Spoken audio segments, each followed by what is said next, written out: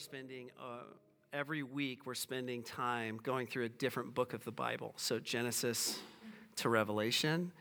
Reason why we're doing that is because having talked with a lot of you, some of you have a story similar to mine where you did not grow up in the church. And so, like my freshman year of Bible college, when my professor gave us a pop quiz, he said, tomorrow we're gonna do a pop quiz. We're gonna write out all 66 books of the Bible. So come ready to write it out. I'm just gonna give you a blank sheet of paper, and you're gonna be graded on not just are they in order, but did you spell them correctly? I was freaking out because I never went to VBS. I didn't have any Sunday school experience. Every other kid in the room had a song that they had memorized. You guys know about this song, the Books of the Bible song? Some of you, yes? See, some of you are like me. You're like, what is that? And so then I tried learning that for a couple hours. I was like, well, I'm 18 years old. That's not going to work. Apparently, I can't learn songs overnight. And so literally, I was speaking into an old school tape recorder and then playing it back to myself while I wrote out the books of the Bible, just so I could get it in my head that this is kind of not just the story, but here are the pieces of the story that my professors are saying that I believe is the true story of the world. And so I know a lot of you've not spent much time soaking in these different books, and that's okay. That's completely okay. And I think most of the people outside of this room, if you ask them to name as many books as they possibly could, yeah, it's laughable because it's not something that our culture values, which is the Word of God. It's something that at an early age, maybe you don't know this, the Jewish people at an early age, they would soak tablets of the Bible with honey. They'd put honey on it. And then they would let little kids, as they learn Scripture, lick the tablets and read it so that they would associate from little ages, that they would associate the Word of God is sweeter than honey. You know that psalm? The Word of God is sweeter than honey. And then that's how they would start to memorize. And then a lot of them would memorize Genesis, Exodus, Leviticus, and Numbers and Deuteronomy before they were 12 years old. Word for word, they would memorize it. And for us, I'm just trying to get us a broad, paint stroke across, here's kind of the overarching story, okay? So just to catch you up, let's look at this video. Okay, it's just a minute long on the book of Joshua. The book of Joshua. Let's back up and remember the story so far. So God chose Abraham, and then his family became the people of Israel, who are then enslaved down in Egypt. And so through Moses, God rescued Israel out of Egypt. He made a covenant with them at Mount Sinai, and he brought them through the wilderness. So Israel then camped outside the promised land, and Moses called them to obey God's commands so that they could show all the other nations what God is like. The book of Joshua picks up right after Moses has died, and Israel's ready to enter the land. So the story of Joshua is designed with four main movements. Joshua first leads Israel into the promised land, and then once they're there, they meet all this hostility from the Canaanites, and so they engage them in battle. Then after their victories, Joshua divides up the promised land as the inheritance for the 12 tribes, and then the book concludes with these final speeches that Joshua gives to the people. So let's dive in, and we'll see how all of it flows together. Let's dive in. Stay in Joshua 1. I'm going to read the last few verses of Deuteronomy because I find them really helpful leading into the story of Joshua. Okay? So this is the last few verses of Deuteronomy, and then I'll go right into Joshua 1. It says, Now Joshua, son of Nun, he was full of the Spirit and wisdom, for Moses had laid his hands on him. And so the people of Israel obeyed him, doing just as the Lord had commanded Moses. There's never been another prophet in Israel like Moses, whom the Lord knew face to face. The Lord sent him to perform a bunch of miraculous signs and wonders in the land of Egypt against Pharaoh and all his servants and his entire land. With mighty power, Moses performed terrifying acts in the sight of all Israel. Next verse, Joshua 1. After the death of Moses, the Lord's servant, the Lord spoke to Joshua, son of Nun, Moses' assistant. He said, Moses, my servant, is dead. Therefore, the time has come for you, Joshua, to lead these people, the Israelites, across the Jordan River into the land that I'm giving them. I promise you what I promised Moses. Wherever you set foot, you will be given land that I have given you. From the Negev wilderness in the south to the Lebanon mountains in the north, from the Euphrates River in the east to the Mediterranean Sea in the west, including all the land of the Hittites. No one will be able to stand against you as long as you live, for I will be with you. As I was with Moses, I will not fail you or abandon you. So Joshua, be strong and courageous, for you are the one who will lead these people to possess all the land I swore to their ancestors I would give them. Be strong and very courageous. Be careful to obey all the instructions Moses gave you. Do not deviate from them, turning either to the right or to the left. And then you will be successful in everything you do. Study this book of instruction continually. Meditate on it day and night, so that you will be sure to obey everything written in it. Only then will you prosper and succeed in all that you do. This is my command. Be strong and courageous. Do not be afraid or discouraged, for the Lord your God is with you wherever you go. So, I was trying to think of how can I possibly describe to us as a church family how huge of a moment this is. In Joshua chapter 1, this is the best I came up with. United States is about how old right now? About 250 years old. You aware of this? Okay, I didn't know that. I had to Google that. So, about 247 years old. And we have been living for 250 years-ish in freedom. So imagine if another 250 years went on, and 500 years into our nation's history, somebody came, let's just say for the news of it, China, came and they put us in slavery. They said, Colleen, John, you're slaves of ours now. Nikki, you're a slave. Okay, Kristen, you're a slave. Jacob, you're a slave. After 500 years of experiencing freedom, imagine that they displaced us and put us in a land that wasn't our own and put us into slavery. Can you even go there in your imagination? Can you picture that? It's hard, right? It's really hard to picture that. Okay, so imagine the reverse is happening to Israel. For 500 years, this has been a nation that has been displaced in slavery, and all of a sudden, God is saying to them, hey, trust me.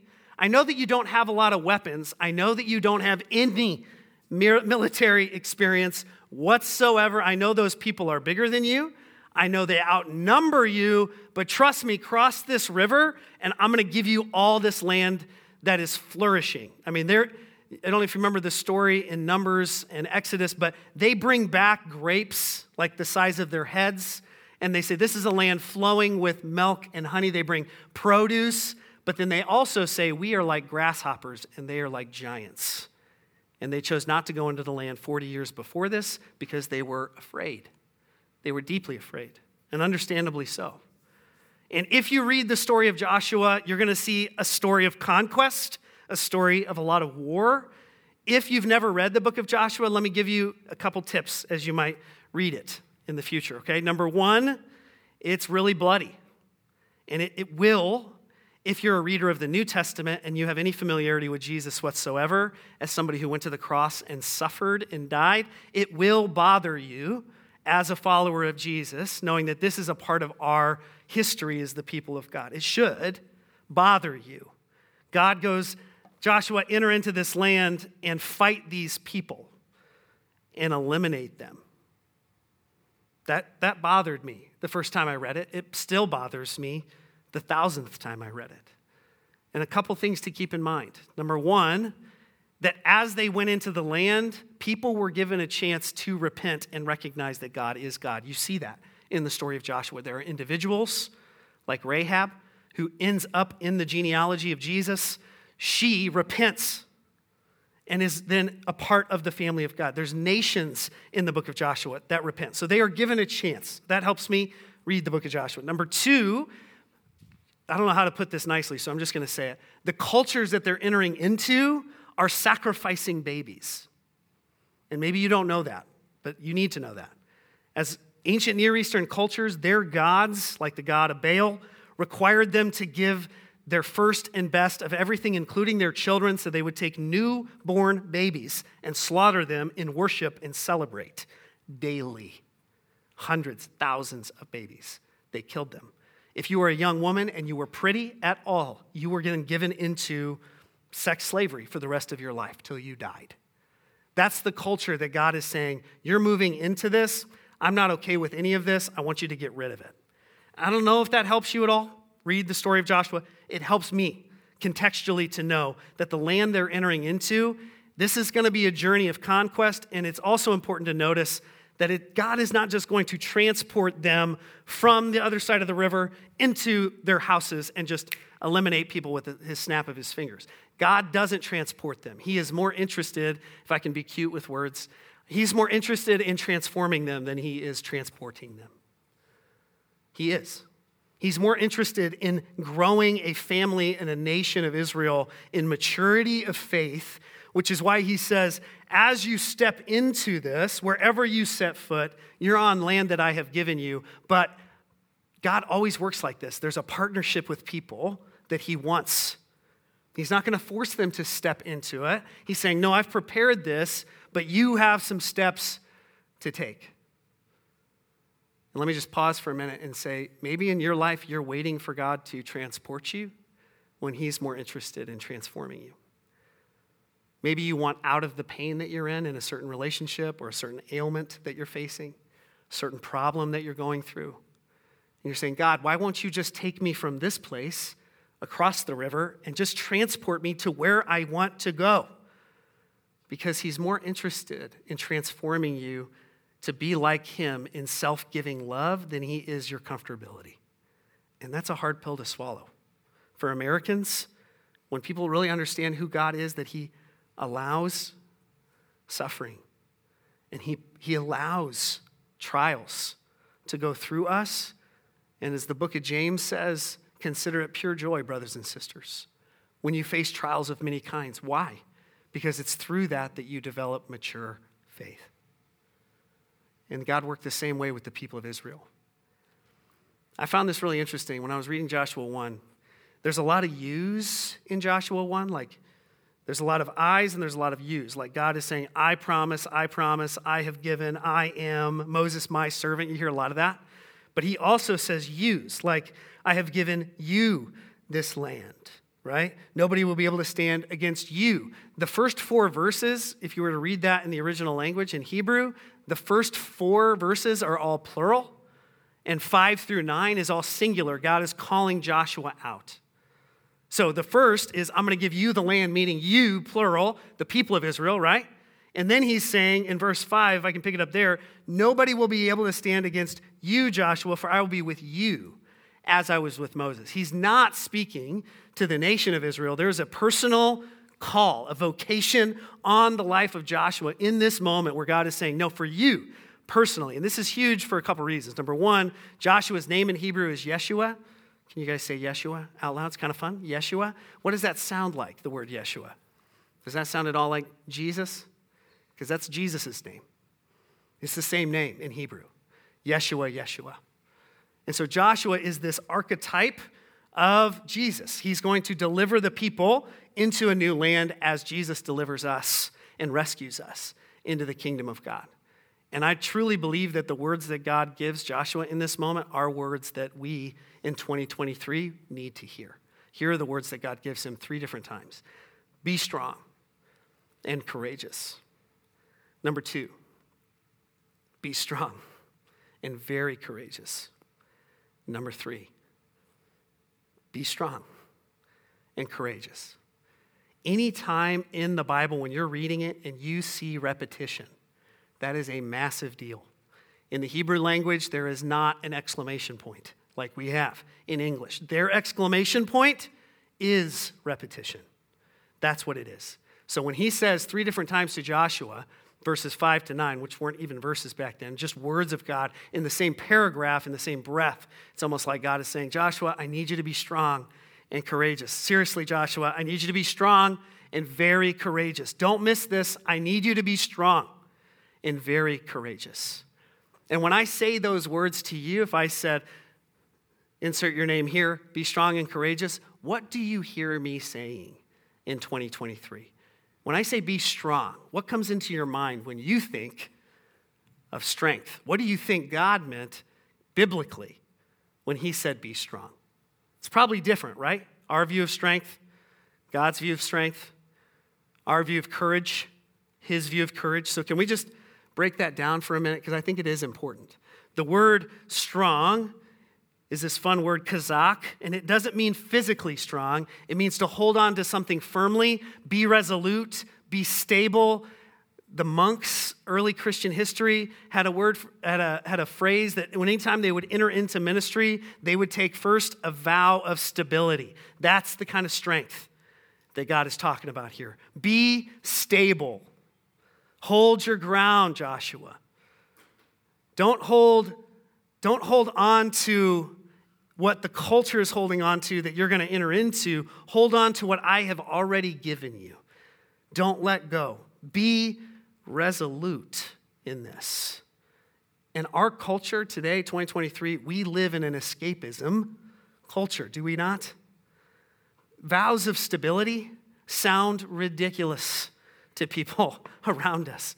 Staying in the same place a long time for the sake of staying in a place a long time seems outdated. But let me just challenge us to consider maybe that thing that we're trying to get out of right now is the very thing that God is saying, stay in it. Maybe that friendship that we're trying to get out of, God is saying, no, I want you to stay in that for a while. Maybe the job that we're struggling with, maybe God is saying, I don't want you to escape that. I want you to stay in it. Maybe he's saying, hey, that neighbor that just really ticks you off for some reason, they just rub you the wrong way. I want you to stay with them. Stay in it. Don't escape. Don't be like the culture around you. Hold firmly onto that. Endure. Be resolute. Be strong. What could it look like, not just in our life as a church, but your life personally, to be resolute in the things? I think when Jesus says you're to be the light of the world, the salt of the earth, that's the kind of thing that he's talking about. Be resolute. Don't move. Be a stable presence. I like the words of Thomas Friedman when he says, be a non-anxious presence in an anxious world. What could that look like for you in this season? Number 2, not just strong, but courageous. Courage in terms of not that you won't have any fear. You ever tried that with yourself or with little kids? Just like, don't be afraid. How does that work? Not very well. Because he's not saying don't recognize that there is fear. He's saying have fear under control, Joshua. He's saying be alert that I'm actually above the things that you are afraid of.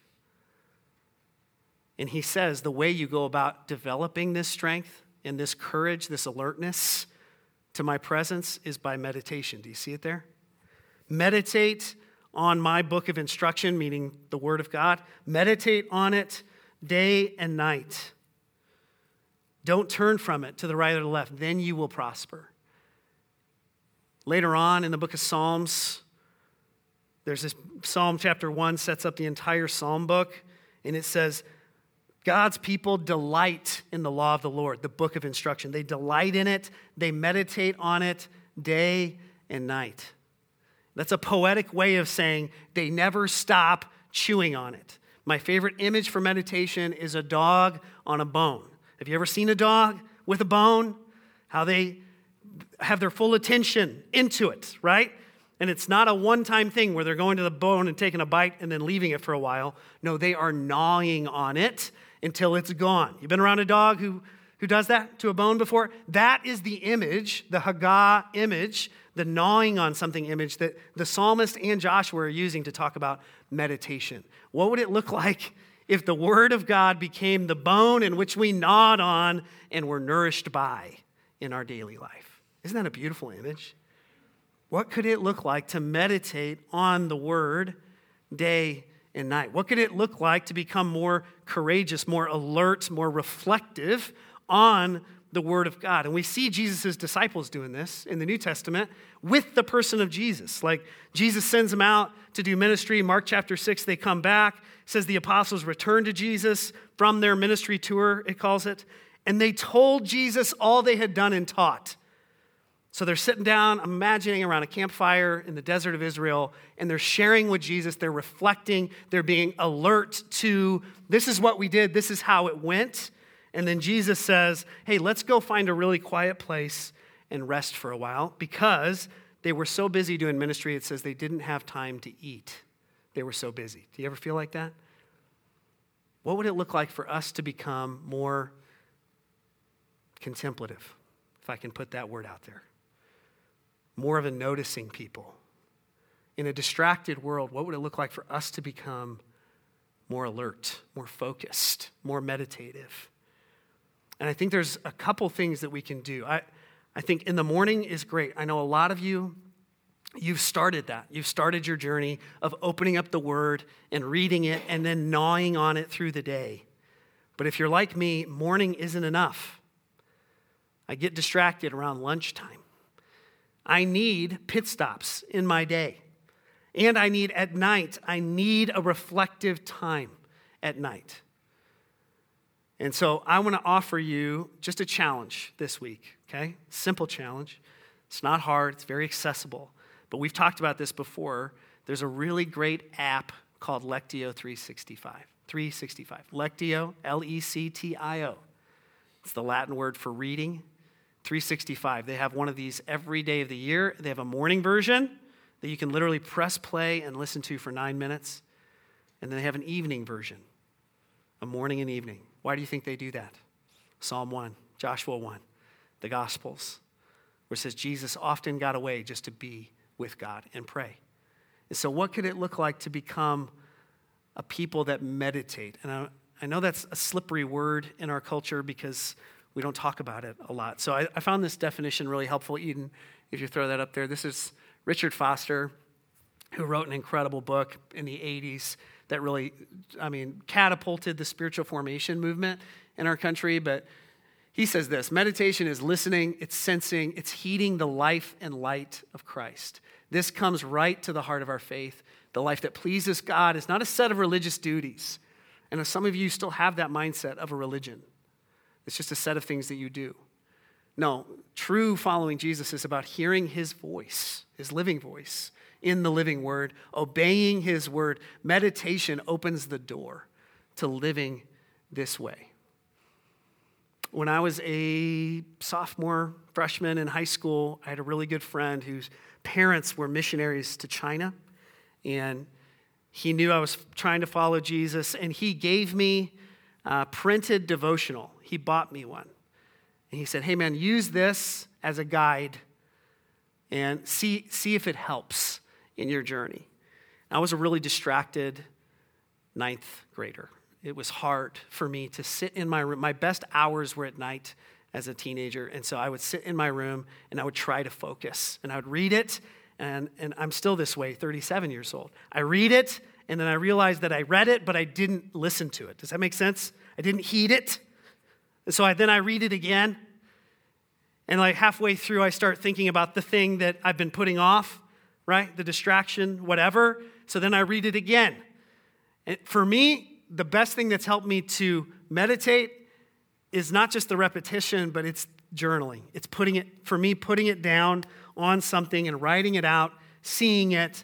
That helps me meditate and become, like Psalm 1 says, a tree that's planted by streams of living water that bears fruit in every season. I don't think that we become like Joshua. I don't think that we become like Jesus without meditation.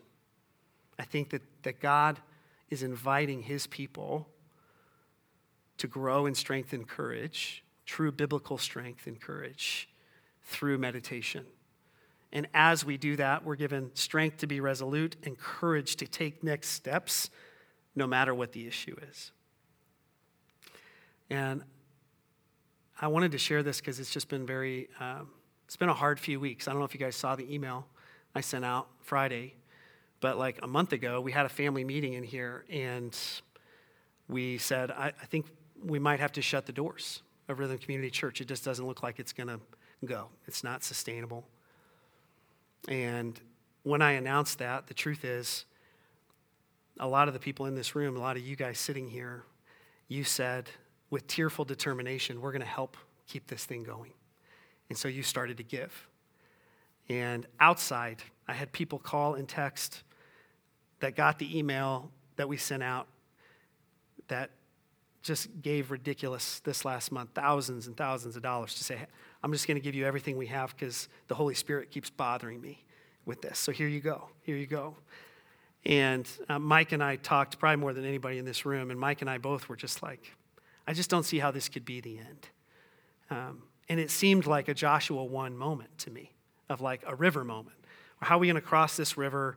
Man, it seems like there's too many enemies to fight. It seems like there's too many oppositions to continuing. And if you would have asked me along the way the last few weeks, do you think we're going to last? Do you not think we're going to last? My honest response would be, I don't know. I honestly don't know. And after 3 weeks of praying and discerning, noticing, meditating on the Word of God, it's clear to me that, like, because of you and because of outside help, God is saying, I'm inviting you into another few months, another faith journey. Like, if nothing changed in our church, we could last another 3 to 5 months. Praise God. But also, he's going to continue to need to show up time and time again. And if you read the book of Joshua, you're going to find very clearly moments when they were meditating and moving forward the mission of God, and moments where they forgot. And they had a little bit of spiritual amnesia, and they tried to do it themselves. And those are the moments where they lost the battle. And I think the best thing for our community to do, and the best thing for us personally to do in the next few weeks, is begin to meditate. So here's the challenge. For the next week, whatever it looks like for you, it doesn't have to be Lectio 365. I think that's really helpful. But morning and evening, talk to somebody in this room about it. Say, how's that going? Please don't make me the main police accountable person that's asking, Gina, did you do it?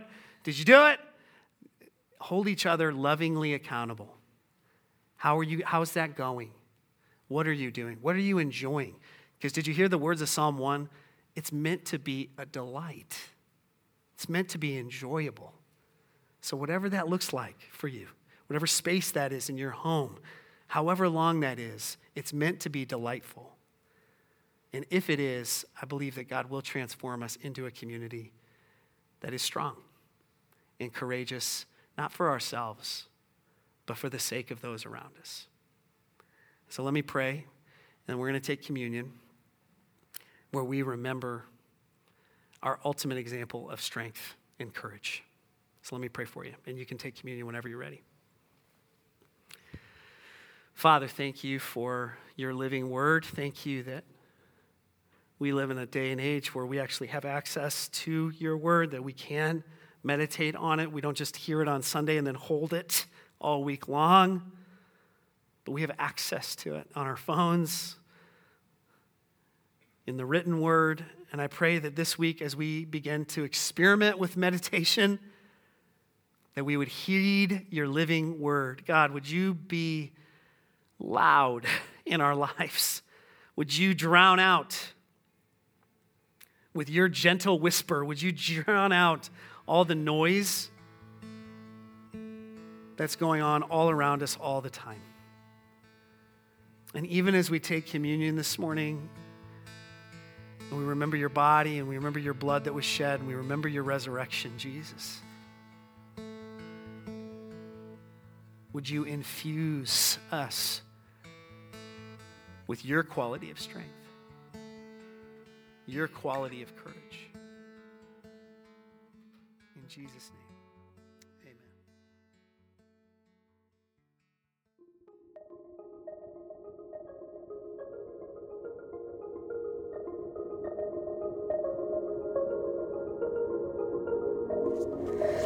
Hey, thanks for listening to the Life in Rhythm podcast. If you'd like to know more about Rhythm Community Church, you can go online at rhythm.community. Peace.